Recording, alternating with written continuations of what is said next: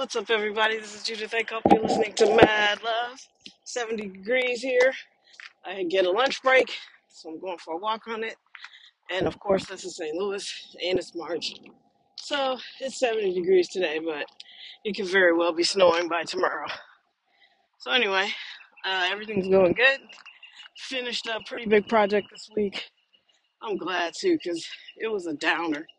And some projects I work on are uplifting in certain ways, but this one just there was just not a lot of good stuff to think about, and it was heavy, and I didn't enjoy doing it. Uh, I enjoy finishing it, and I enjoy contributing to hopefully what will be a win. So anyway, um, life is good. Like I said, I was listening to a podcast earlier while I was working, and it basically was saying that the more money you make, the more masculine energy you have. And apparently, like rich women give off rich man male energy, and not a statement on sexuality, just the type of energy, which I have to say I think that's probably true, because the more money I make, there isn't a blueprint.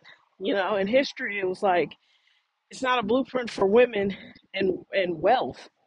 uh I guess if you were a queen, but like the only blueprint we have is you married well.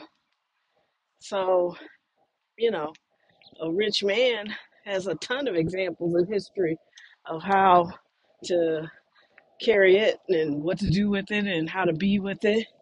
But for women, it's mostly, Mackenzie Bezos or what's the lady that just divorced, what's his name? Bill Gates, Melinda Gates. Like, I don't know. I don't want to be a rich divorcee, that's for sure. Don't want to spread the wealth that way. But I don't know. What do you think? I do think money's just a masculine trait, because money has the power. And the way we've constructed our societies, the power is largely rested with the man. So I think it's an interesting observation. That was weird. Some dude was just sitting at the light.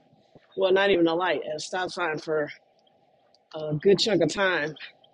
If I was in a different neighborhood, I would think it was a drive-by. So anyway, yeah, life is going good. I'm out here. It's windy, so I'm sorry about that. But yeah, I really got nothing. Just working hard and curious to know what you guys think about this masculine energy thing. And could that be why it's so difficult for a successful woman to get a man? If a woman is successful and she wants to be partnered with a man, is it made that much more difficult if she's successful in her own career and also wealthy in her own way?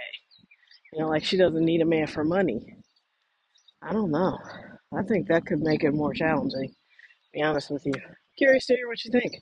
I hope you have a wonderful Wednesday. Be your best. Thank you so much for listening.